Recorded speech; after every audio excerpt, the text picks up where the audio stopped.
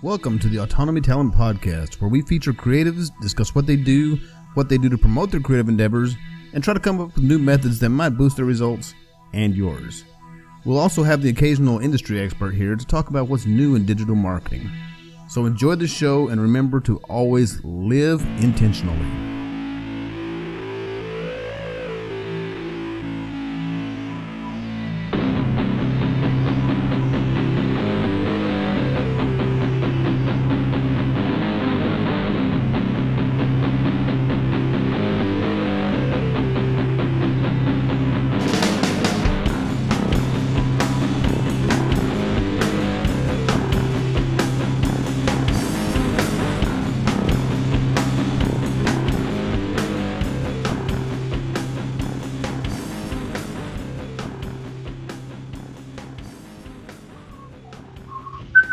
There we go.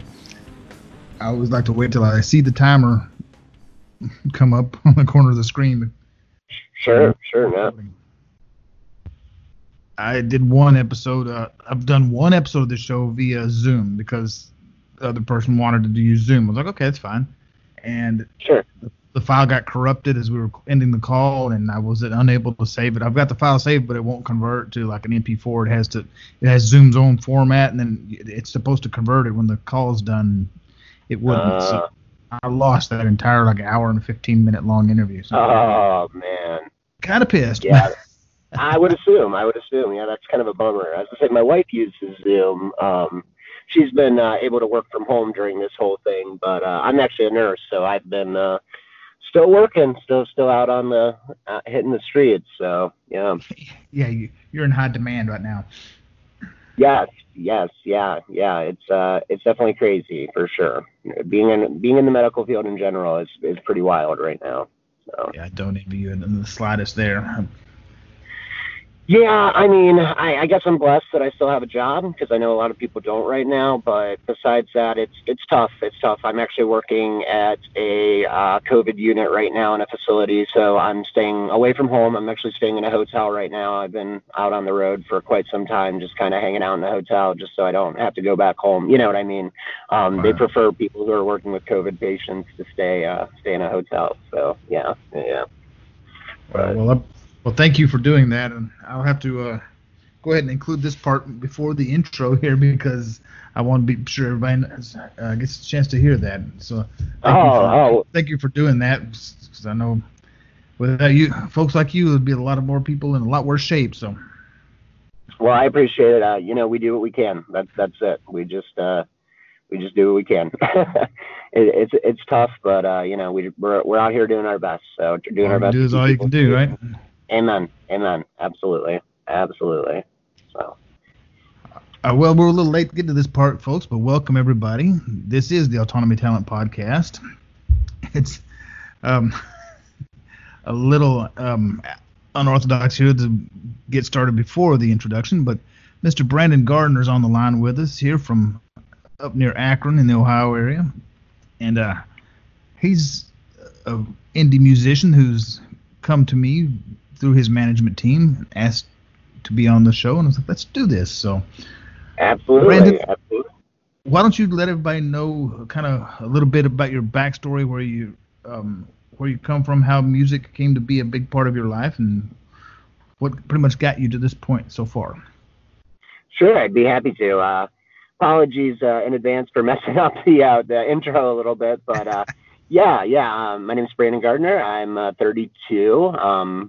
Like Bill was saying, I'm from around Akron, Ohio, between Akron and Canton, and I've been playing music now for, I don't even know, maybe probably about 22 years. I started playing when I was about 10 years old. I just always had a fascination with music, and just was always, even before that, just kind of making up these little songs and singing them, and just having these little songs in my head. And I was raised in a house of music, if you will. We always had something going on the record player. My mom was always running the Beatles and Bob Dylan and the Stones and all that, and I had a fascination with that from a very early age. So I started, like I said, tinkering around when I was probably about 10. My mom got me my first keyboard. It was just a really cheap Radio Shack keyboard. She actually said that she never thought I'd ever play it. It was like one of those toys, where your mom's like, "You're never gonna use that," kind of thing. Right. But ended up playing it till the keys fell off, and I think that's when she saw I was, I was serious. I really wanted to start playing music, so I started playing around that time. Didn't get into seriously, I wouldn't even say like seriously, but like starting to like write my own songs. So I was probably about 13, 14. Again, it was more out of necessity than anything else. I just had these melodies and these little like songs and these little, small little arrangements in my head. And I just needed to find a way to get them out of my head. Essentially, it's kind of like an earworm when you get a song stuck in your head. But in this case, I couldn't just listen to it to make it go away. So I had to actually physically like put it out there.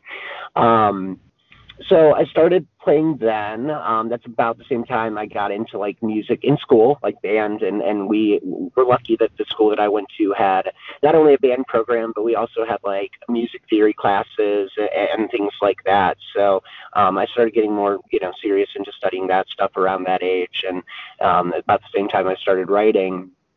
And I did that for about a year, and when I would say 14 is when I joined the first band that I was in. And then throughout high school, I played with various bands. I was lucky to hook up with a couple bands that were already signed and had some, small notoriety, nothing, nothing huge like on a national level. But I even started touring and playing shows and that kind of thing when I was, probably about 16, 17. So I was still in high school. I actually moved out when I was 17 to move in with a band that I was playing with. At the time, we were called Deep Sleep Empire. We had a little bit of notoriety. Like I said, we, some radio play, we did some touring. And from that point, I moved to Pittsburgh. We were actually had a management company out there. It was, I don't know if you're familiar with the band Punchline, but it was the singer of Punchline actually managed our band for a while. And, we played out there, did that kind of thing.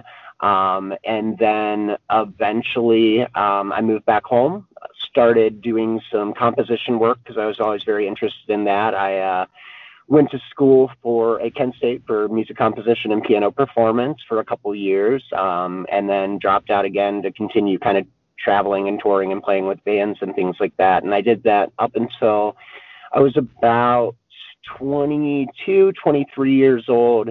And at that point, had some issues, like some addiction issues. I'm pretty open about being, an ex-alcoholic. That kind of lifestyle, that band lifestyle, kind of led into that, and because of that, I eventually the wheels fall off, as they always do when you're partying too hard for too long, and I needed to give it a break. So I completely dropped music for about 6-7 years before I started playing or writing again at all. And then out of that came this project that I'm currently kind of, promoting. This is my first solo project. That's just kind of where we are now. We put this together last year, and actually released it this year in January. My first EP, the Karma Vid EP. Like I said, first solo project. Did all the writing, recording, playing. First time I recorded and kind of started mixing my own album. I did a little bit of the mixing. I still had a producer to do the final mixing and mastering and that kind of stuff. But basically just a whole new thing for me. First time doing vocals, all that stuff. So it's been an interesting ride, man. Music has, I've seen the ups and downs of music over the years, and no matter what, I always eventually end up going back to it. So here we are. So once it's in your blood, there's no getting it out. It's very hard to. It's infecting. It's definitely infecting. Yeah. I cannot see myself. The time I took off, I'm glad I did, to kind of get my life together. Like I said, I got sober, and it just my life at that time was no longer conducive with the partying, traveling, I'm going to use big air quotes here, rock star lifestyle, if you will, using a lot of substances and drinking and stuff like that. I found out that I was going to have a son 6 years ago, and my son turned 6 in May, and that marked my 6th year of sobriety. So I'm pretty happy about that. Awesome. That's definitely a good reason to clean yourself up. I know I have a 12-year-old daughter, so I get it. Yeah. It changes your perspective on things. Absolutely changes your perspective on things, like what's most important to you. So absolutely. But that's why, like I said, we just put out the Carbon Bit EP. I also do film composition. I'm working on my first documentary in a long time, so just finished up the composition for that, and I'm excited to be back in the music scene. Like a lot of creatives I know and have spoken to and know personally and all that, it seems like you said you're into video production as well. It seems like once you get the creative bug, you realize that, hey, this is who I am. You seem to find multiple outlets for that, so you always have a way to be creating something. I know that's the way it is for me. I'm always tinkering with something, so I have something I'm working on that's creative one way or another. Yeah, sure, absolutely. Ironically, like being in like more of the indie music scene was never something like actually playing with bands was always kind of secondary. I always originally wanted to do film score, and that was my, like I said, I originally went to school for music composition. That was my dream growing up, was to be one of the famous film composers. But it just seemed like the indie band thing kind of took off instead, and I really, really fell in love with that genre of music and the people and the scene and just the whole thing. And the unique thing about writing indie music was I could put lyrics to my music as opposed to mostly film score. They just want the instrumentation. So it was also a good outlet because I love to write as well. Love writing. That's, I would say, my second love besides music. So. Well, that's spectacular. I do a bit of writing, mostly comedy writing myself, but been dabbling with that for some time now as well. Always have to keep at least a little side note on my phone or something, little, my note keeper app. I always keep a folder full of bit ideas for little comedy bits here and there. So I have a couple of different sitcoms I've written the bulk of the at least the character studies and the overall themes and such for. Haven't gotten down to the nitty gritty of actually writing out full episodes as of yet, but major storylines and story arcs, that's been pretty well taken care of. So I fully understand the need for multiple creative outlets. Well, hey man, when you get those sitcoms up and running, you let me know. I'm happy to score them for you. That'd be great. I was just thinking that when you were talking about that, I was like, oh, hey, somebody that can write the little jingle for the sitcom. Sure. I love it. Absolutely, I'm all about it. Yes, you let me know. Back in the 80s. Back in the 80s when every sitcom had to have its own little really catchy little jingle that went with it. I love it. I love that. Yeah. I miss that actually a little bit. Is the fun little jingles that go along with sitcoms. I guess they're a little bit corny, but I love it, man. I'm kind of a corny guy, self-admittedly. I'm a little bit of a nerd, so I'm okay with admitting that. I need to do a game on here one time. I think I might get my little brother on the air here one of these days soon and do one where I take clips of various 80s theme songs and see have 2 or 3 people on and see who can name it. Yes, yeah. You just have to make sure they're an older crowd, I suppose, because it's a lot of times I'm talking about these older shows, and I also teach. I know I brought up nursing earlier. I also do nursing instructing, and I would say the average age of my student is probably about 21. And you'd be surprised some of the things I bring up. They have no idea what I'm talking about. None at all. No clue about the old shows that I'm talking about. Kind of makes me feel dated, but who is Alex P. Keaton? Right. Right. It's like, if you don't know who Alex P. Keaton is, I don't think we can be friends. That's right. Amen to that. I hear ya. Sha-na-na-na. Oh man, yeah, yeah, that was a good time of sitcom music. Yeah, for sure, absolutely, Yeah, that was my absolutely. teenage years, and I remember those vividly. It was a wild time back in the 80s. Yeah, yeah, I didn't catch much of the '80s. I guess I caught the reruns. I was born in Right. '88, so I got all the nice '90s reruns of them though. So I still got to enjoy them, luckily. Yeah, same here. You know, when I was a small kid in the 70s, I was catching reruns of like Gilligan's Island and the Monsters and things like that nature from the decade or two prior. So I understand. Absolutely, it's great. I love me some Gilligan's. Love me some Gilligan's Island. I'm all about it. As a matter of fact, I think when I was really little, the Beverly Hillbillies was still actually airing new episodes for a couple of years that I can remember. But that's as far back as I can remember. That is awesome. Like the That is last awesome. couple of years that were actually in color. Yes, yeah. Maybe not. And They they may were have already been in reruns by then, but I think they were still airing like on Sunday night or something like that. sure, sure. Yeah, they really do sound like the good old days. You know, especially with what's going on, everything now, the craziness of the world. They were, you know, it's funny you hear your parents, your grandparents say like, well, they were just simpler times, and you're like, yeah, whatever, mom and dad, like growing up, or grandma and grandpa. But now I'm sitting back here reminiscing about those times, like they were just easier times, they were better times. You know what I mean? I'm the exact same way now. So Trust me, I get it. You know, I'm 48 with a 12-year-old daughter, and like she has known her entire life. A phone is something that is just a touch screen thing that you hold in your hand. That's what she knows as a phone.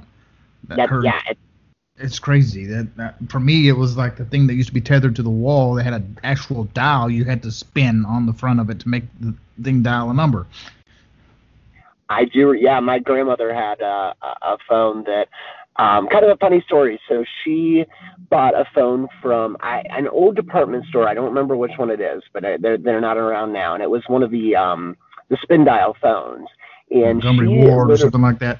probably, yes, yes, yes, and or Sears and Roebuck or whatever it may be. But she had this phone until, oh, probably about 5 or 6 years ago. Like she still had this phone, this landline phone, and we come to find out she had leased the phone back in like the 60s and was still making payments on this rotary phone Are you from the kidding 60s. me? No. So over the years, she probably paid $5,000, $6,000, if not more, for a rotary phone. Is that not amazing? Wow, that's incredible. Yeah, yeah, She got ripped off. I got news for you. yeah, yeah. I know. We were amazed. We were shocked. Well, she's starting to get to a point, my grandmother, where like she needs a little more help with things. That's how it came about. We were over there kind of helping her with her bills, and my mom was like, "What is this bill from this company? Like I've never even heard of them before." And we come to look, and it's a monthly payment for a rotary phone. That, yeah, yeah, amazing, just amazing. But Wow, that's probably a holdover from back when it was the Bell companies that ran all the telephones around the country. yeah, very well could have been. Yeah, absolutely, absolutely. With Bell Telephone before it was split up into like all the regional ones and then pieces and parts sold off to various entities from there. But that's crazy. Absolutely. You'd think at some point she would have had it paid off and they would have quit billing her for it after 30, 40, 50 years. Yeah, I don't know. I'm still like we're still kind of amazed how it happened. We called them and canceled it, obviously, but yeah. I don't know. She just fell through the cracks. I know my grandfather, before he passed away, always handled the money stuff. So when she had to take over the bill, she just kind of kept paying everything she was paying before. So yeah. Wow, that's kind of hilarious. So that's my rotary phone story. Yeah. My parents still have like it's a reproduction of like the old kind that had the little microphone that stuck off the front of it and the little earpiece that you had that hung on the sides you had to pick up and hold separately, Yes. Yeah. It had the little dial in the front. They have a replica of one of those hanging in their dining room. It's kind of neat. My daughter and my nephew, who's at her same age, they love playing with it, But I remember, I'm like, yeah, that's kind of what phones used to look like back in my day, kid. Right, I remember we got our right. first touch tone phone, and it's like that was like it was still something that hung on the wall, but and was tethered by a cord. But it instead of having the dial, you could actually hit buttons to dial the numbers. Like wow! And then a few years later, we get our first cordless telephone for the house, and it was like we were magically somehow just transported into the future because now we could walk around the house and talk on the telephone without a wire. Yeah, yeah. I mean, I can only imagine it was amazing. Like I kind of remember the transition. I was one of the cool kids that had a pager when the pagers were a hot thing. I remember vividly mine was blue, but it was translucent, so you could see the inside of it. I remember those. Obviously, this was before cell phones, so I'm not sure why I had a pager when I was like 12. I just know everybody at school had them, and I thought it was the coolest thing ever. So, yeah, good times. Good Unless times. you were a doctor or a drug dealer, I don't think you really needed one, but it was a neat thing to have. Yeah, I don't know if it was just like a local thing, but it was a big thing in our area. Everybody wanted to have a pager. It was the bee's knees, I'll tell you. That would have been what year are we talking? Oh Lord, it was definitely in the 90s, probably like 95, maybe 94, 95-ish. Around that time, I would say, is when the pager thing was pretty popular. Yeah, because it was probably around like 2000 when cell phone usage started becoming much more adopted because they got down to a price point where most people could afford both the phones and the plans. So it was right around the 2000 time when I know I got my first phone in I think it was in 2000 actually, and it was right about that time that everybody started getting them. It just became like suddenly pagers were obsolete almost overnight. Yeah, absolutely. Yeah, there's no good reason to have a pager now nowadays. I know some doctors that still have them, but that's about it. Yeah. But it was a fun little fad for sure. It really was. When I was in the Navy in the early to mid '90s, it was a lot of people had pagers, and personally, I didn't really have a use for one, so I never bothered with it. But I know a lot of people that was their lifeline. They would, I've got a page, and it's like, okay. Then they're like scrambling trying to find a phone so they could call somebody. It's like, can I borrow your phone, or go to find one of the pay phones on base or something? It's like, yeah, if people need to contact me that badly, they can figure out a way. I'm not carrying a pager around. Right. They'll find a way. Thank you for your service, by the way. Oh, no problem. Thank you. No, yeah, I appreciate it. I come from an Air Force family, so yeah, I know how much of a commitment it is to serve. My dad put in 30 years, so yeah. My father was Air Force during Vietnam, and my grandfather on my mom's side actually was Army Air Corps in World War II, which is what wound up eventually becoming the Air Force later on. Right. There actually was one. Well, that's awesome. That's amazing. Yeah. He was a B-17 pilot stationed out of Italy, doing runs over Germany. So, wow. Very, very fortunate because about 60 to 70% of those guys didn't make it back. Yeah, that's crazy. That's really crazy. Yeah. Well, my hat's off to that. No doubt about that. Amazing. So back on the music front, what are you doing right now to kind of help promote yourself? So right now, I have obviously, when you're a small artist, you're doing a lot of footwork yourself. I do have a manager as well. His name's Chad Williams. It's a Triton Management. He's a great guy. We've been friends for a very long time, and he's just kind of helping me out with this. He actually did management for more like video game and entertainment marketing for a long time, and was pretty successful with that. And he heard the album, and we kind of briefly talked about him being my manager, just because we had been friends for a very long time, and he decided to give it a whirl, give the music world a whirl, and he's been helping me out a great amount. So mostly, social media marketing. We're actually doing a marketing campaign with a couple other podcasts, like with an advertising campaign. So that's been pretty cool. But mostly, I would say that, the big thing now is just hitting the social media and reaching out to people like you. We just did an interview, a full story in Grimes magazine. It's a relatively new magazine from this lady named Alicia Grimes. She is a powerhouse. I mean, there's no other way of putting it. She's a powerhouse on social media, and she was interested in doing a story on it. So just kind of hitting as many platforms as possible. Marketing now for music is so much different than when I was in the music industry before. It's almost like a day and night difference. I had to relearn all of this all over again almost. Back when I left the music scene, social media was starting to get a little more popular, but still, like, if you wanted a label to hear your music, you were sending them an actual physical, like, CD demo. You were at shows handing out flyers. You were passing out CDs on the street in front of venues. And then obviously, playing shows. That was a big way to reach people. Social media wasn't near as big of a thing, or just digital marketing in general wasn't near as big of a thing when I left the music industry. So, it's been a lot different. There's definitely been a learning curve. I'm not going to deny that. It's been, and to be frank, I'm not crazy about social media. I've said this several times with different people, but it's just not my thing. I don't have anything against people being on social media.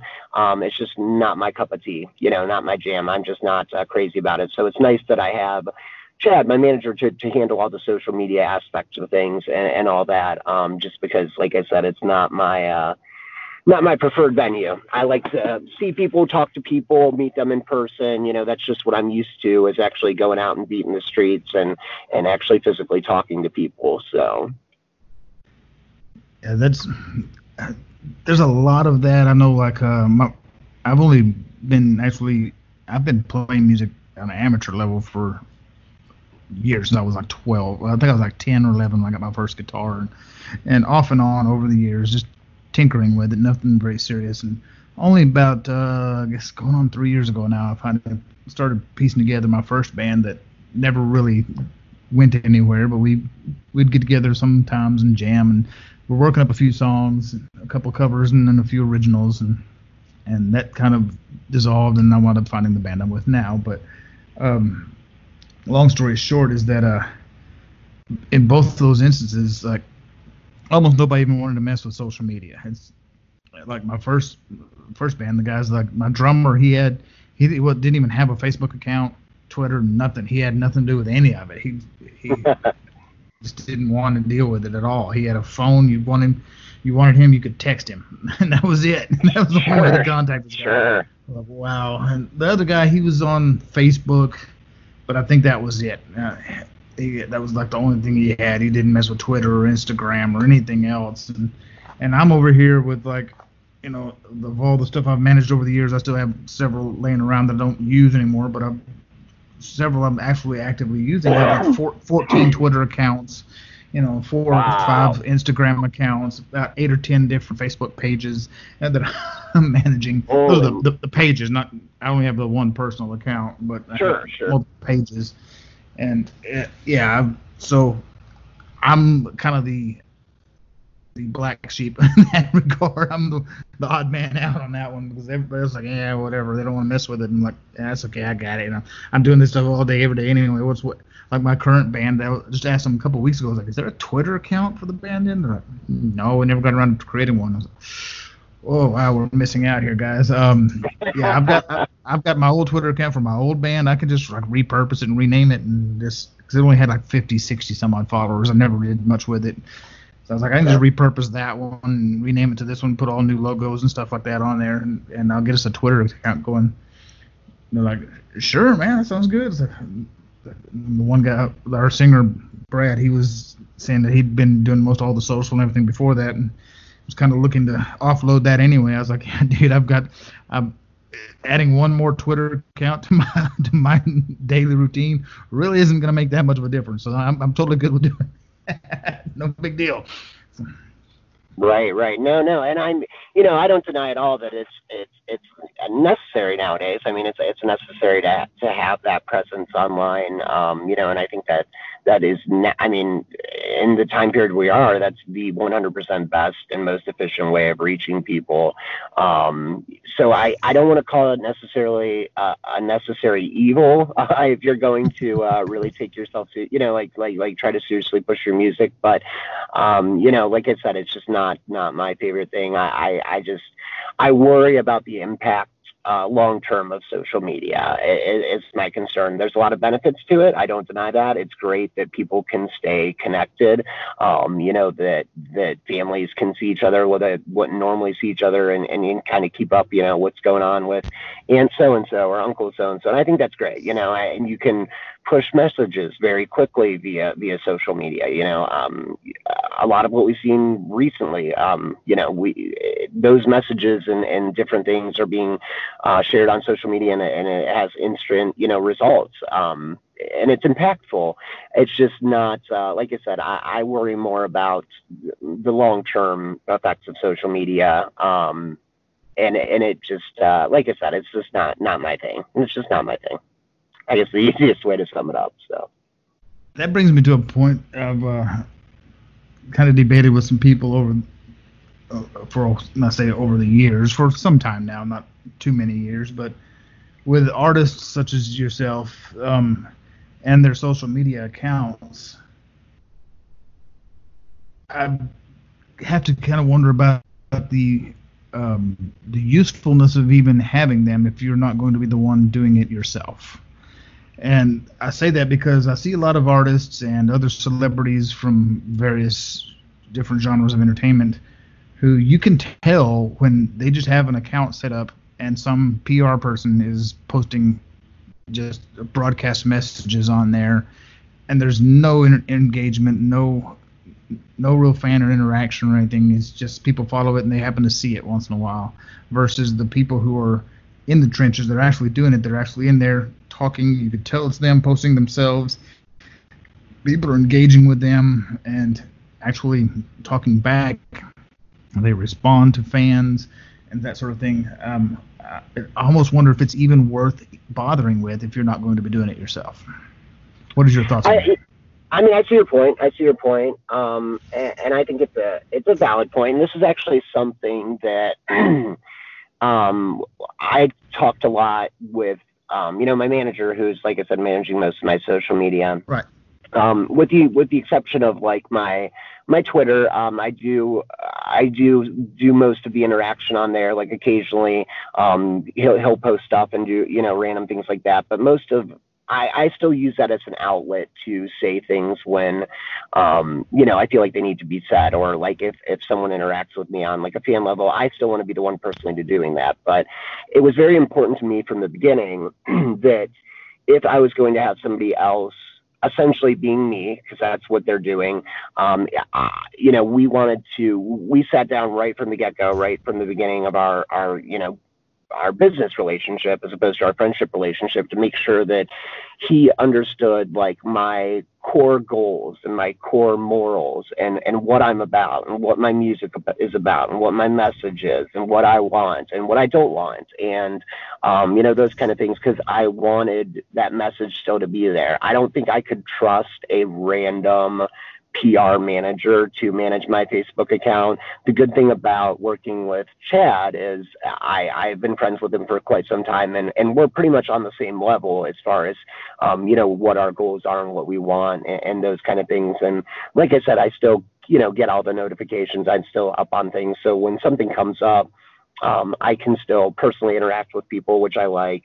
And also, if I have something to say, if I have a message that I want to get across, I can still do that, which especially is important, I would say, for me in my music. Being a folk musician, I feel like has lost a little bit of what folk music was originally about. I feel like folk music was originally, about I don't want to say like revolution, but it was revolutionary ideas. It was people who were not afraid to speak their mind and not afraid to call out things that weren't right in, our world and our government and of the people. They were not afraid to kind of speak up. I always kind of say like folk music was kind of like the punk version of like if what folk is to like country music, punk is to rock and roll, right? Like they were the ones out there just kind of beating the streets and saying whatever they want, what they need to be said, and kind of using their platform to say something. If I'm going to be speaking to the world, I want to actually be saying something. I want to use my platform to make a difference, or at least plant ideas, set little fires, if you will. I mean, I guess that's a bad reference now, but I mean, like Bob Dylan. He set the country on fire. He had messages and ideas and could change things, and and just through the power of his music was able to change ideas and make people think and make people question and those kind of things. And I think that's what folk music's about. And I would like to get back to a place of that. I love the renaissance of folk music, all the new folk musicians that are doing more of the I don't want to say this in an offensive way, but kind of like the cutesier, like love song kind of folk music, like that kind of stuff. I think it's great. I think it's great exposure to folk music. But again, I'd kind of like to get back to the like grassroots movement feeling of what folk music was all about. And that level has always kind of been there. Even back to the 60s, there was so much of that, the hippie movement of the day. They were preaching peace and love through some folk music like that. So that element, that more poppy element of folk has always kind of been there. It's just a little bit more pronounced, I guess, these days. Sure. Yeah, I think they just went about it, in a different way. I think that definitely. Yeah, and I mean, still, even with the poppier folk music preaching peace and love, they still had a message. They weren't just. I mean, some of them were just singing a love song about the girl that they love or the girl they broke up with and that kind of stuff. And again, that's always been a huge pillar of like what it makes people creative is heartbreak. But at the same time, they were also preaching a message, which I think is, like I said, that's kind of, in my opinion, what folk music was. That's what turned me on to folk music was, these people were out there and they were saying something and they weren't having to be, like violent or disruptive. They could say it with this nice, peaceful, like acoustic guitar, and people listened and people were interested and engaged. And that's what I want for my music. I want to have a message. I want to, be able to reach people in that way. And going back to, the original question, that's why it was really important for me to sit down at the beginning of our relationship as far as manager artists and make sure that we were on the same page with what I wanted, what my ideals were, my thoughts, beliefs, those kind of things, because I do want it to be genuine. I do want a genuine relationship with my fans and with people and things like that. And again, that's why I prefer this kind of platform where I can get out and actually, speak my piece, if you will. You know what I mean? I can get out there and still converse with people and still talk to people and just not have it all be through social media. So. That is awesome. That's a great answer. And as far as back to the Twitter account, it's like as long as you're maintaining a recognizable voice so that people can tell, this is an official thing. It's not just some random like intern they had, like, oh, you're up next, you throw the next tweet up there, because those things are so easy to spot. No, absolutely, and I couldn't agree with you more. And like I said, I honestly don't think I would trust some random PR firm with my image. Let's be frank. Our social media is essentially our image, and I wouldn't put that in. It blows my mind. One of my favorite bands, and I don't want to call them out, but they just had an issue where somebody on one of their PR people put something stupid on Twitter, and they had to come out the next day and say, hey, sorry, this guy doesn't really represent us, like our real beliefs and feelings, and he's fired now. It's like, well, why didn't you know what I mean? Like, I don't know. Chad doesn't post anything without me knowing about it. You know what I mean? He'll send me something. He's like, what do you think of this cool, like, repost that I saw, or this and that? And we'll talk about it and it'll go up there, especially recently. Initially, I was less engaged. Recently, I've been much, much, much more engaged with my actual Twitter, like being on there personally myself. But that's about the only platform that I'm personally interactive on. So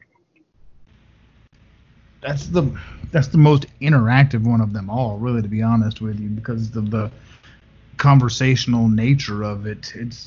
Facebook is you can get some of that through the comments, but it's not really the same. You don't get that same level of like interaction. It doesn't feel like a conversation like it does on Twitter, and like Instagram is. There's very little actual, from what I've seen, conversation going on like that on Instagram. It's just post pictures and let everybody see them, and somebody comments once in a while. But Twitter is where it's for how they've managed to stay relevant. Well, I can tell you how, because of this very reason, because they've managed to maintain a good conversational, basis to their network.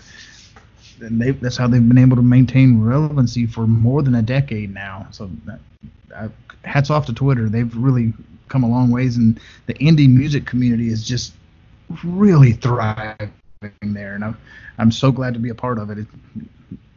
It's really amazing to watch. Yeah, and I mean, and again, that goes back to there are, great aspects to social media.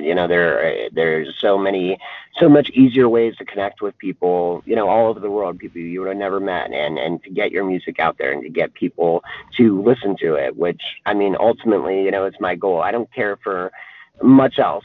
I've done the traveling artist thing. I've done the, playing in front of tons of people, and I've done all that stuff, and I'm not looking necessarily for that again. That's not what I'm trying to recreate here. I have different expectations for my music. At this point, I just want my message to be heard. I'm not so much concerned with money or recognition or things like that. So as many people that you can get your music in front of, that you can get your songs playing on their headphones, like the happier I am. That's really what I want out of this project. That's all any of us are really looking for in the end, is just enough people to listen to it to make it worthwhile.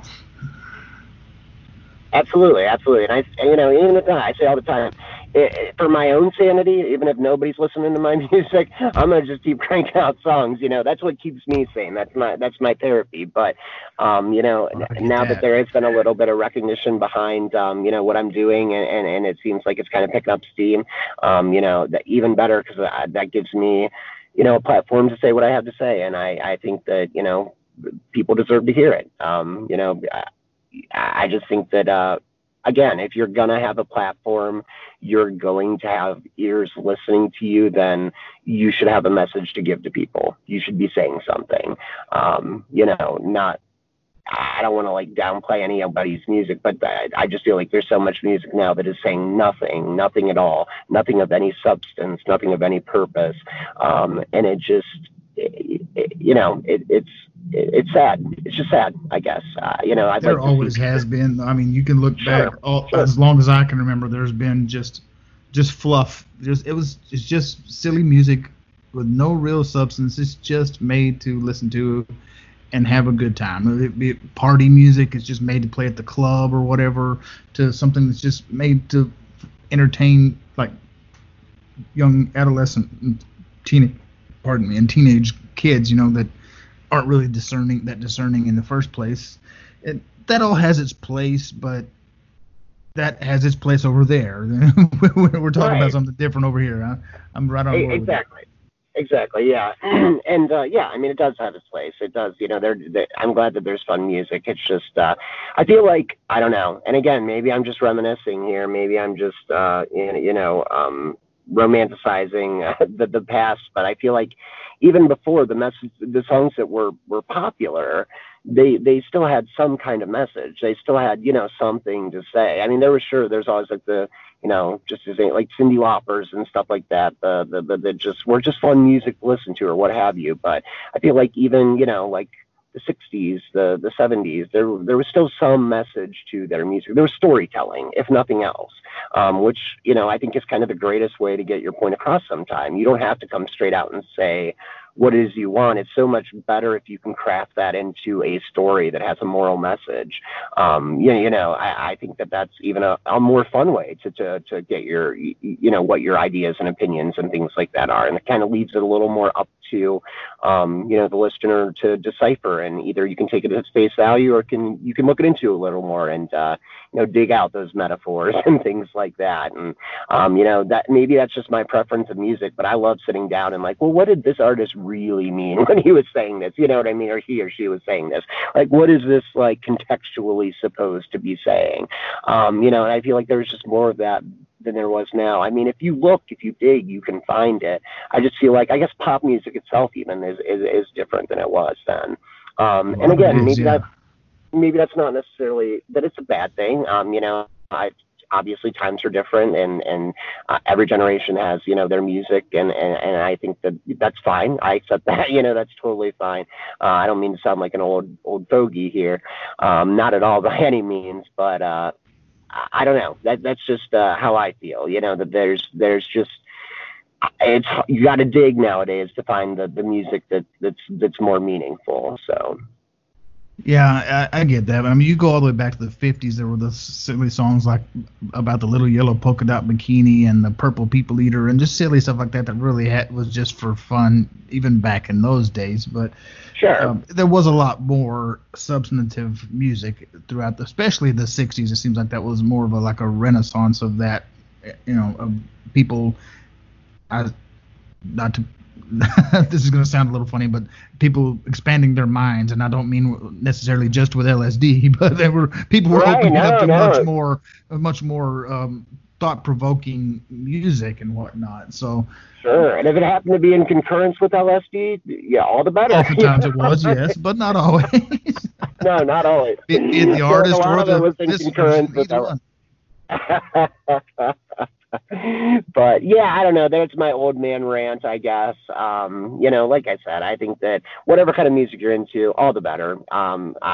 Music is obviously something that's been deeply rooted, connected with us since the beginning of time, and even when it was just drum beats in the jungle that just people dance to. I mean, like it's just been an intricate part. So whatever moves your feet, if you will. I'm not trying to downplay it or poo-poo it or anything like that.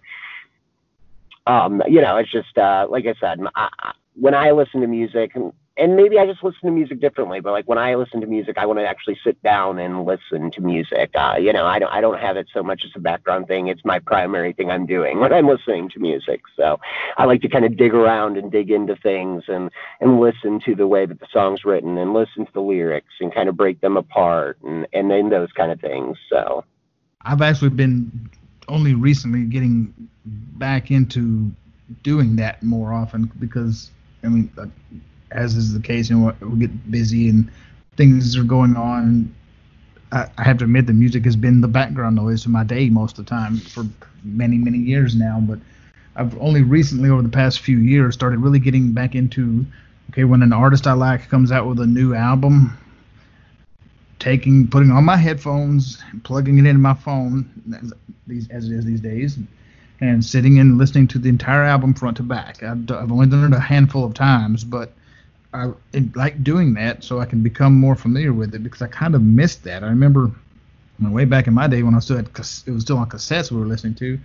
Every time you got a new one, the first thing you did was to put it in until play the whole side A and flip it over and play the whole side B straight through and listen to the entire thing front to back, and I kind of missed that. I kind of missed that intimate involvement with the music itself. So I'm really trying to make an effort to do that. Plus, starting to listen to a lot more indie music now, a lot more since I'm doing the other segment on here, the indie artist spotlight that I do now. And so each week I listen to like 3 tracks from an artist, and I sit and give my commentary on them. I break down the music, the lyrics, and everything. So that's really been beneficial to me in that I'm getting to actually really let the music sink in more than I had in a long, long time. So I get that.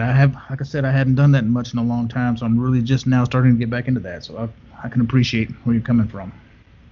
And it's so ironic you say that because my wife gives me such a hard time because we'll be driving and I'll put on an album and I like to let it play through. I appreciate the art of putting a full album together or a full EP, not just, singles and things like that. I love the art of album writing, and still people do, but like the idea of concept albums and things like that. I just love the art behind that. I think there's an art to songwriting, and there's also an art to actually like writing albums, like putting albums together and making them flow and making them be coherent and have, what I mean, this kind of movement and sway of the tracks that kind of take you on a journey, if you will. You know what I mean?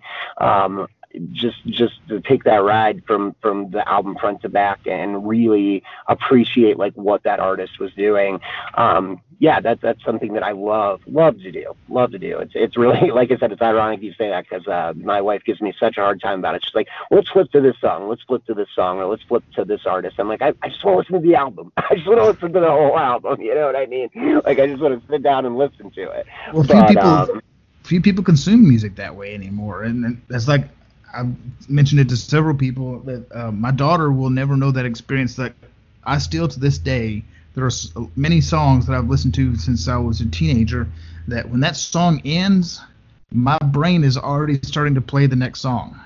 Yeah. In my head, I'm hearing that next song coming up, and when it's not that, it goes to something else. It's a bit of a letdown, minor as it is. But absolutely, no, I'm totally there with you. Absolutely. But my daughter, she's probably, as a matter of fact, I can guarantee she has never sat down and listened to an entire album front to back. It's not how people consume music these days. Yeah, it's not. And and that's actually been another thing that's been kind of challenging coming back as an artist was figuring out how to write music that is more consumable now, because I'm all about those 6-7 minute long ballad songs that are just a story, you know what I mean? Like a 7-minute long story that you sit and listen to. And that's not, people don't have the attention for that anymore. And that's okay. That's not, to say anything bad about anyone or anything. That's just that's not how people do it now. That's just not how music is consumed. We have a much shorter attention span now. Songs need to be, 3 minutes long. Anything longer than that, you're losing the attention of your audience. And I've really had to change my songwriting to kind of more fit into that. And like I said, that's okay. It's just changing with the times, and it's just trying to figure out the best way to get my message across to the largest number of people. So I get that. I mean, I was always into the longer, like mostly instrumental pieces, even if it had lyrics. There would be long instrumental sections in the songs, and so you'd get some of those songs that would be 7, 8, 9+ minutes long, and there were some of them that were that long. They'd be over 9 minutes long, and completely instrumental, not a single word spoken or sang in the entire song, and I was perfectly okay with that because I'm more of an instrumentalist myself. I pay attention more to the instrumentation. There are songs I've been listening to for 30+ years, and I still don't even know exactly what they're talking about or what half the lyrics are because I don't pay attention that much to them. Sure. No, I get that. Because I'm very much into the instrumentation as well. Like I said, any good album or song I have to sit and listen to at least a few times, and one time just to appreciate how well the songwriting is, one time to appreciate the instrumentation and how they put it together and the different progressions, and one time to listen to the lyrics and sit down, with I don't mean to reminisce, but the old CD books where you had all the lyrics right in front of you and you could sit and listen to the CD and read through the lyrics as you went through them. I still do that, and just breaking down the lyrics and again, and that's just how I consume music. That's, I understand that's not the norm, but that's just that's how I appreciate music. And that's phenomenal, man. I commend you for that. It's not, like you said, it's not the norm, but those whose music you do consume like that, I'm sure they would appreciate knowing that there are still some people out there who really dig in and really actually notice all those little nuances that they work so hard on. Yeah, and I just, and you're exactly right. I hope that those artists would appreciate that, and I write music for the same reason, to hope that there's somebody like me that's sitting out there and really listening to, my songs, listening to what I have to say and the nuances. And that's one of the big reasons that keeps me writing, is that, occasionally I'll get people that's like, I love this lyric and this, made me cry the way that you wrote this and the way that you said this. And people do listen. There are still people who are out there, that consume music that way. And I think that's great. I think any way that you can consume my music that you find it enjoyable, I'm just overwhelmingly happy that I could provide that for you. So, any way you can consume my music that you like it, I'm thrilled. I'm just thrilled that I could give back a little bit to everything that music gave to me. It sounds a little cliche, but music has saved my life so many times. I can't even begin to put into words like how grateful I am for the amazing gifts that I've got from my favorite artists. The different, it's changed my perspective. But me growing up, the music I listened to, it changed how I thought about things. It made me more empathetic. It made me more, caring and concerned about issues in the world and people and the suffering of people, and it made me more aware of those things. And like I said, if I can do that same thing for 1, 2, 10, 100 people, then I feel like I've done my job. I've given back a little bit.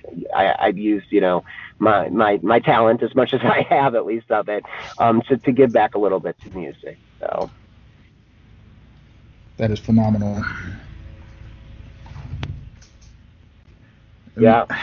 You're talking about saving lives. It reminds me of the last episode that just aired this past Monday. The young hip hop artist named B Funk is his stage name. When I asked him what his ultimate goal was with his music, his response kind of like, it caught me off guard a little bit. I wasn't expecting this, but he said his ultimate goal was to save lives. He said, I want somebody just like that's on the verge, is not doing well, that's in a really bad place, really dark place, to hear my song, and it like helps bring them out of it, helps make them realize that there's something to live for. And I'm like, wow, I totally was not expecting that from this young man, but it's not surprising. He's an inspirational young man, so it doesn't surprise me in the slightest. But no, that's great. That's amazing. Pretty amazing. That's a great reason to be into music, and like I said, I just my hat's off to that guy. I'm gonna have to go back and listen to that interview, because that's not one of the ones I caught of yours, but I listened to a few, but not that one. I'm gonna have to go back, because he sounds like a stand up young man for sure. So it was one of the shorter ones. It was only about 35 minutes long, but like I didn't know where to go with it after that. I was like, that's I want to end on that note right there. I don't want to do anything else after that would help cheapen that, So sure, no, shorter than most, but I'm gonna have to have him back on at some point. Yeah, absolutely. No, I think that's amazing. I was going to tell you the episode number, but I'm having trouble pulling it up here. My phone's not wanting to cooperate with me. Oh, come on. All too often that's the case, I feel like, in my life, so don't feel bad. Isn't it though? Okay, it was episode number 15. Okay. Nothing but love with B Funk. So. That's great, man. My hat's off to him. That's amazing. That's and that's all I feel like you can hope for as an artist, is to give something back to music, give something back to the people, give something to your audience, a gift that, like I said, if I can do half as much for someone as music has done for me, if I can even be a small part of that, if I can inspire someone to, start writing music, or to, I always say, I don't care if people love or hate my music. Like, if you absolutely love my music, that's great. That's fantastic. If you absolutely hate my music, then that's okay too. At least it made you feel something. It made you think. It made you, it caused some movement in you. Like, that's fine if that's the case. Get out there and write a song and tell me about how I'm wrong. You know what I mean? Like, give me your message. Tell me your point of view. Tell me your perspective. I think that's great. That's fine. We don't all have to agree on everything. I think that's a message that gets misconstrued a lot. Like, we don't all have to agree on everything to get along. Argument is fine. A pleasant debate is fine. That's okay. Like, we need more of that. As long as people are talking, then we can work through things. And again, that's another thing that I hope that my messages, they make you think. If nothing else, I hope they make you think. So. Absolutely, and we do need a lot more like peaceful discord among people these days, especially like what's been happening as this is being recorded. That's 48, 72 hours now with rioting and loot and such like that. It's like we need to be able to sit down and talk through stuff a little better and not let our difference of opinion come to blows every time something there's a conflict. I don't know. I don't want to speak out too much on that because it's a deeply personal issue to a lot of people, and I get it. But I hate that it always has to come to such violent ends before something is actually ever accomplished. So. Yeah, no. I mean, I totally agree with you. I nothing would make me happier than to not see all of this going on right now. I feel like at least the message is unfortunately necessary. We shouldn't be in 2020 having this conversation. I think it's absolutely crazy that that things have come to this. That this hasn't been addressed earlier. It amazes me that we're still having these issues in 2020. And, it's hard. I agree with the message. I 100% agree with the message. I just, I think that there's a huge disconnect between the people who are trying to speak their mind and peacefully protest and things like that, and then the people who are out there who just want to see the world burn. You know what I mean? Those are not the same people for sure. I 100% anybody's going to take advantage of a situation like that if they can. There are not great people in the world. Not everybody's a great person. There are bad people doing bad things. Unfortunately, that's really muddying up, I feel like, the message, which I strongly agree with.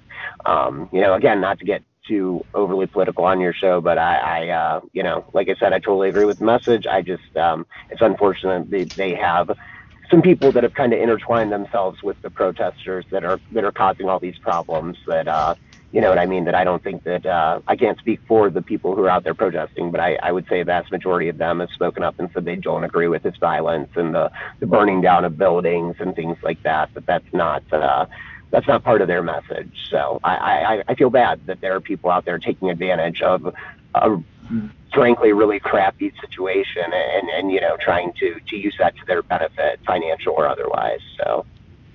And it doesn't take too many people to kind of, once you get in a large crowd, to incite such more violent reactions, and it catches on. People that normally wouldn't partake in such things, a mob mentality just kind of comes over, and it escalates quickly when you get a large group of people that way. You take any one of those people individually, and they would be like, no, I'd never do something like that, but it winds up escalating beyond their control, and it gets out of hand sometimes. I know it has a few times. Here in the Dallas area, we've had some issues a couple of nights ago. There was some pretty significant destruction that happened downtown. So, and most people renounce that after the fact, but it's just like you said, there's a few people who are really making the problem worse during the process. I think, and again, I don't want to speak for anyone but myself, but I think that the more the issue is that, we keep seeing these things happening, these issues of let's be frank, black people being unnecessarily killed. Like, we'll just call it like it is, right? And like in this case where, I'm not saying that George Floyd was innocent of any crimes, because I have no idea. I wasn't there when this call went in, but from that video that I saw, there was no reason that man needed to be murdered, just murdered in the street. And again, I'm not afraid to call it like it is. And I think people are just tired of this happening over and over again, and people saying like, well, we're going to change this, and we're going to change this, and we're going to change this, and there's no policies put in place. There's nothing to back this up. Words are great, but we need actions to back this up. I think that's the only way that this is going to be. Again, I agree with you. You're not always going to rid everyone. There's always going to be bad apples, but I think there needs to be more policies, more, closely monitoring. There needs to be independent parties that monitor the conduct of police officers, more training based on, safer ways to, handle arrests and things like that. But I just, until we actually see some action from the government, then I don't know that we are going to see an end to this. And that's unfortunate. I think people are just, if I can be frank, they're pissed. They're pissed for this just, again, happening over and over and over and over again and nothing being done about it. Again, it would be one thing if this happened when we had, checks and balances in place, right? Like we had more, again, regulations in place, more actual physical policies in place. But when you just have your politicians standing up there and saying, I feel so bad, I'm so sorry, let's go back to normal life. And then a week later, the same thing happens again. There's another video. People are just tired of it. They're fed up with it. You can only push people so far before people begin to push back, honestly. And I can't say that I blame them. Again, I don't necessarily agree with, and I don't want to malign the protesters with these riots. Like I said, I truly believe that is not what the interest of the protesters are. But, I think we're going to continue to see these things and people are going to push back. They're just tired of it. They're just absolutely fed up with it. This is the first time in American history we're seeing people stand up in everywhere. Right now, I'm staying in a extremely rural town in, basically BFE, Ohio. Right? There's more cows than there probably are people here. It's a farming town and it's a primarily white town. And there are even protesters in the street here. This is the first time that I think this is really, maybe not the first time, but it's resonating. It's resonating with people all over. You got to take advantage of that situation. And like I said, I hope that they can. I say protest away, keep on going. We need to weed out those bad eggs that are in those protests that are causing all this violence. But I am 100% about, First Amendment, about all of our amendments, but First Amendment being, in my opinion, the most important. The fact that we have the right to free speech, that we can say these things, we can do these things. That's what makes America special. In other countries, absolutely. Other countries, people would be strung up by their necks for saying and doing the things that we're allowed to say here, and that's what makes us such a great country. So I say protest away. Just stop burning buildings. for the people who are out there, for the anarchists out there, go home. Go home. History books are full of people who tried to protest like this and were gunned down in the streets. So, like you said, you can't get away with that everywhere. Mm-mm. No, absolutely not. Absolutely not. And I'm sorry if we got a little overly political on your show. I apologize. It's just, I get fired up about it. I'm very saddened by the events that have been playing out the last couple of days. I've been very frustrated. Under the circumstances. Yeah. But, and like I said, I think the most frustrating part of all of it is just that I can't believe. We were having the same conversation in the 50s and 60s. Like, why are we still having this conversation in 2020? This should not be a conversation. You know what I mean?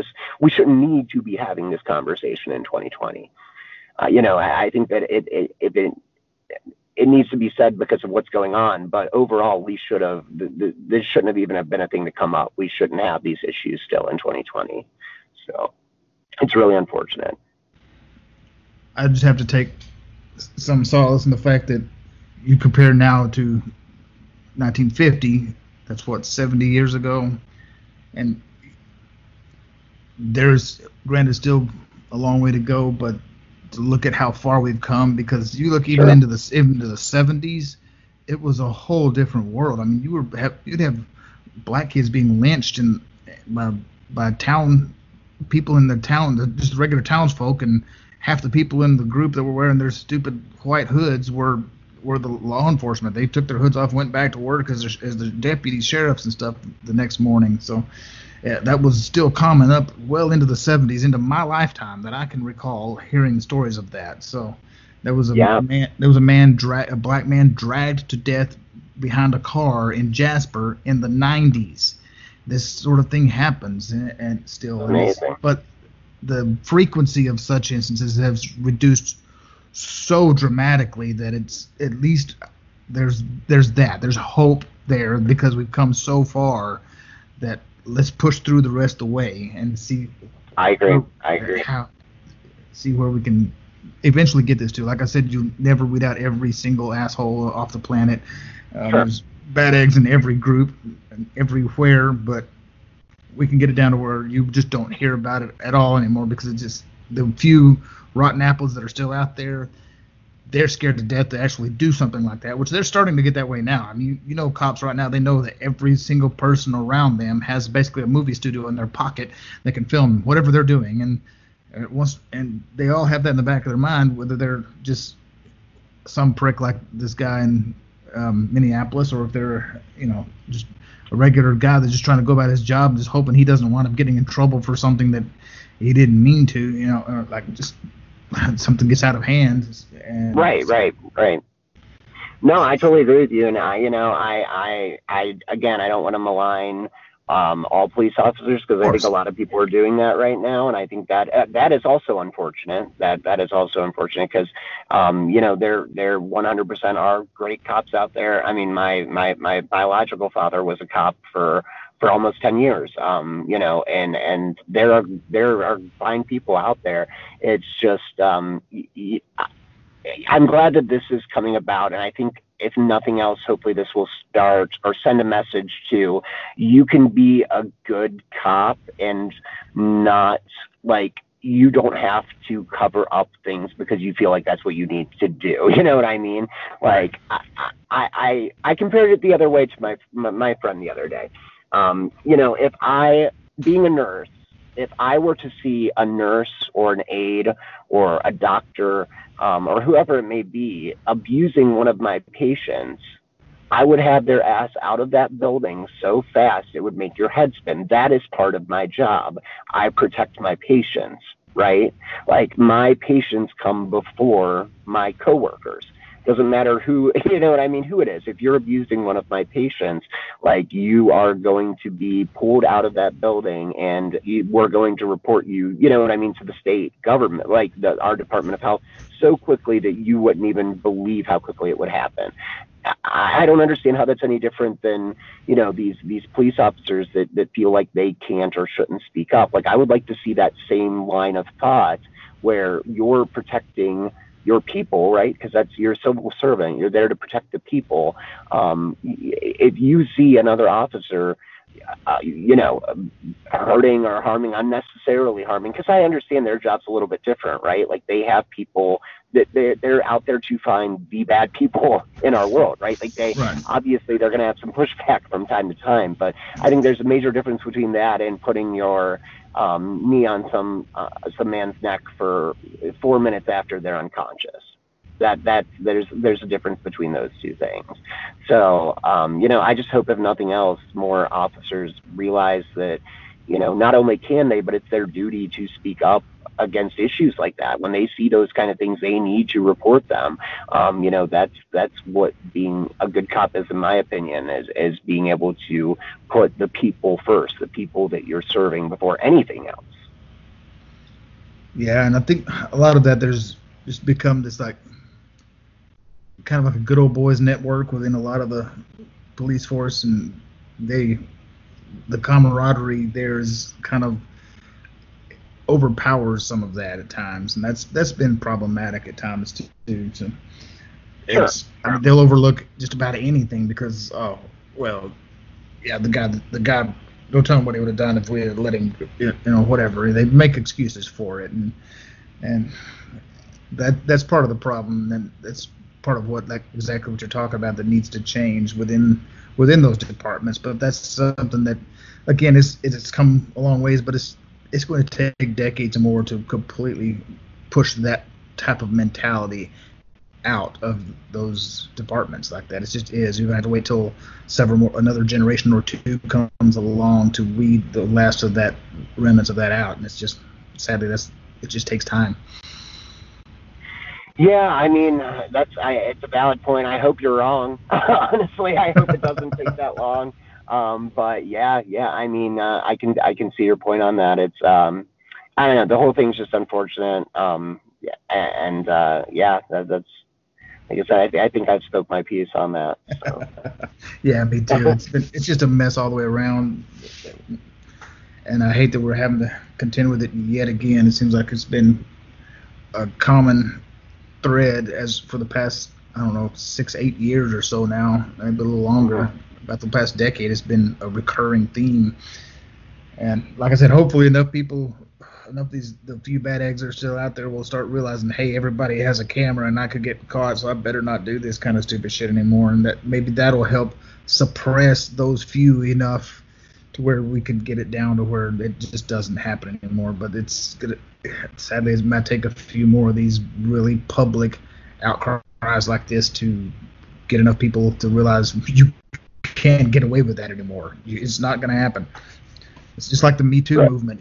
That stuff was kept under wraps for 50 plus years. It was commonplace that women would be just utilized however a lot of the men in power felt like utilizing them. They were sexually assaulted, and that was just the norm in the industry until people started shedding a light on it. And that's why I say that the internet and social media as it is today is really doing a lot to help get rid of a lot of that stuff, because you look at what happened with Me Too, and within a year that practice was completely obliterated. It's like it might still happen once in a while, but you're not going to be able to get away with it systematically like you did before. You might get away with it once or twice here and there, but you're going to get your ass in trouble for it.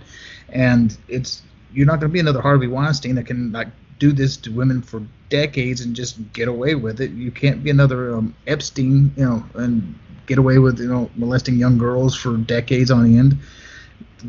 We see this stuff now, and those types of activities, they can't survive in the light of day. They rely on being able to hide in the shadows, and social media has cast a giant spotlight on those types of activities, and that's what will eventually be the downfall of those things, I believe. So that's a great point. Extremely, extremely good point. Very, very, very good point. I'm glad that you brought up the Me Too movement too, because it's exactly what happened, and social media was a huge part of that. I mean, that was, the hashtag is what sent that kind of around the world. And Twitter, and I think Alyssa Milano was the one that started the whole thing, from what I recall. And it started with one hashtag and just blew up from there and just completely obliterated an entire horrific practice that had been taking place for half a century. Yes, absolutely, and rightly so. I'm so glad that obviously it was it's kind of being dismantled, those old practices. And great point, great point. So I kind of lump those types of activities because they're all horrific things that people do, that I kind of try to lump them together a little bit. The Me Too scumbags, or the scumbag cops that pull shit that they shouldn't be doing. That's all part and parcel of the same thing. It's just people who just don't value life, don't value humanity, don't value other people at all. They have no concept of empathy or anything, and that needs to change. Couldn't have said it better. Get it out and noticed. Couldn't have said it better myself. Could not have said it better myself. Absolutely, yeah. And that's what those people are. They have no empathy. They have no understanding of other. And I just don't. I don't see how we are where we are now, where anyone thinks that another race or another sex is less of a human being than them. That's disgusting to me. That's just absolutely disgusting that people still think that way, that frame of thought still exists. It's I don't know, unimaginably unfortunate. I couldn't, it's got to be a depressing life being a person like that that just thinks they're so much better, just so I don't even know, just so disillusioned, so deranged to believe that in especially in today's day and age, where again, social media, one of the great aspects of it is you can hear and see and talk to people so easily and understand them and get to see who they are and where they're coming from and their beliefs and just how beautiful as a society, you know what I mean? Like we can be such a great humanity is such a great gift. It's such a beautiful gift, and it's unfortunate that people don't see that for all of the beauty is in the diversity of us as humankind. We don't all have to be the same. Nobody wants everything the same all the time. That's not, there's nothing great about that. The greatness comes from the diversity of us, and I just it's unfortunate that people still think that they're still kind of locked in that old way of thinking that everything just has to be exactly, everybody has to be exactly the same, everybody has to be cookie cutters. And I think it goes back to, again, that thing, if we're not conversing, if we're not talking, then you can't get to know people, you can't understand where they're coming from. Unfortunately, in order to get across to those people, they have to be willing to try to understand, to see somebody else's point of view. And I feel like in a lot of those cases, unfortunately, people just aren't. They're just not willing to listen to somebody else's point of view, to try to understand where they're coming from, to try to understand their culture and where they've been, and those kind of things. So, yeah, definitely. And I realize this comes from decades and decades ago. Like I spoke to a woman a few years back. I don't want to give away too much, but she was pushing nearly 80 years old at this point. And she's in her 70s, I believe, at the time. I don't recall exactly her age, but she's a much older woman than myself. And she tells me that she had never even seen, she was raised in a rural area, and she had never even seen a black person until she was like in her mid-20s. All she knew is the propaganda crap that you'd heard, and the little things you'd seen on little TVs or little movies. Not even TV, because I don't think they had TV. I know they didn't have TV when she was growing up. But when you'd go to the movies and they'd have the little cartoon at the beginning, and they'd always portray the black person with the big lips and the big gums and all that such. And that was her whole idea of what black people were. It was like, wow, that is so telling of why so many of these misconceptions got started in the first place, because they just had no knowledge of it. They had no knowledge of each other at all, and we don't have that excuse today. So I was about to. That's exactly what I was going to say. Yeah, I can be empathetic to that. I can understand if that's how you were raised, and before anybody had the opportunity to see those kind of things, that makes sense. But yeah, there is no excuse. There's no excuse today. It's so easy to, meet people and understand people, and we live in such a diverse, it's called, the only excuse, that you'd have is just you're not willing to try. You're not willing to, allow yourself to meet and understand and those kind of things. You're not allowing yourself to be empathetic to other people, to try to understand what they're about and where they're coming from and those kind of things. And if you're that close-minded, honestly, it might sound kind of brash, but in my opinion, there's no place for you in our society right now. Exactly. And with the awareness that we have of the world around us today, there's absolutely no excuse for it. And I use the example of my daughter again. Her awareness of what's going on in the world compared to what my awareness was even at her age, when it would have been around around 83, 84 when I was her age. And she knows what's happening, she was watching a video and learned about some, how Kit Kats were testing certain really unusual flavors and doing test markets in Japan to test these flavors. And I'm like, when I was your age, I barely knew Japan was even a place. I knew that's where Sony came from. That was about it, No, absolutely. And I think, that's one of the great aspects of this, of our interconnected lives now. That's for sure. That's definitely one of the better aspects of it. Absolutely. Well, before we get off here, I want to make sure everybody knows where they can find you. I know, but why don't you let everybody else know? Sure. So you can find me at Brandon MG Music at Twitter. I also have from there you can find my other social media accounts as well. They're all linked from there. Again, that's the most direct way to contact me, is through Twitter. Also have a website if you're interested in connecting with me, working with me. You can more than happy to send me an email as well. It's Brandon M. Gardner Music at gmail.com. You can find me on there, or just Brandon M. Gardner Music.com as well. There's a page there that you can send me an email. But again, probably the easiest, fastest way to get a hold of me directly is through Twitter. That's what I'm on the most. So check me out there. There's links to all the music as well. I know we got really off topic and didn't get much into the music, but for a while there, but we got way off topic.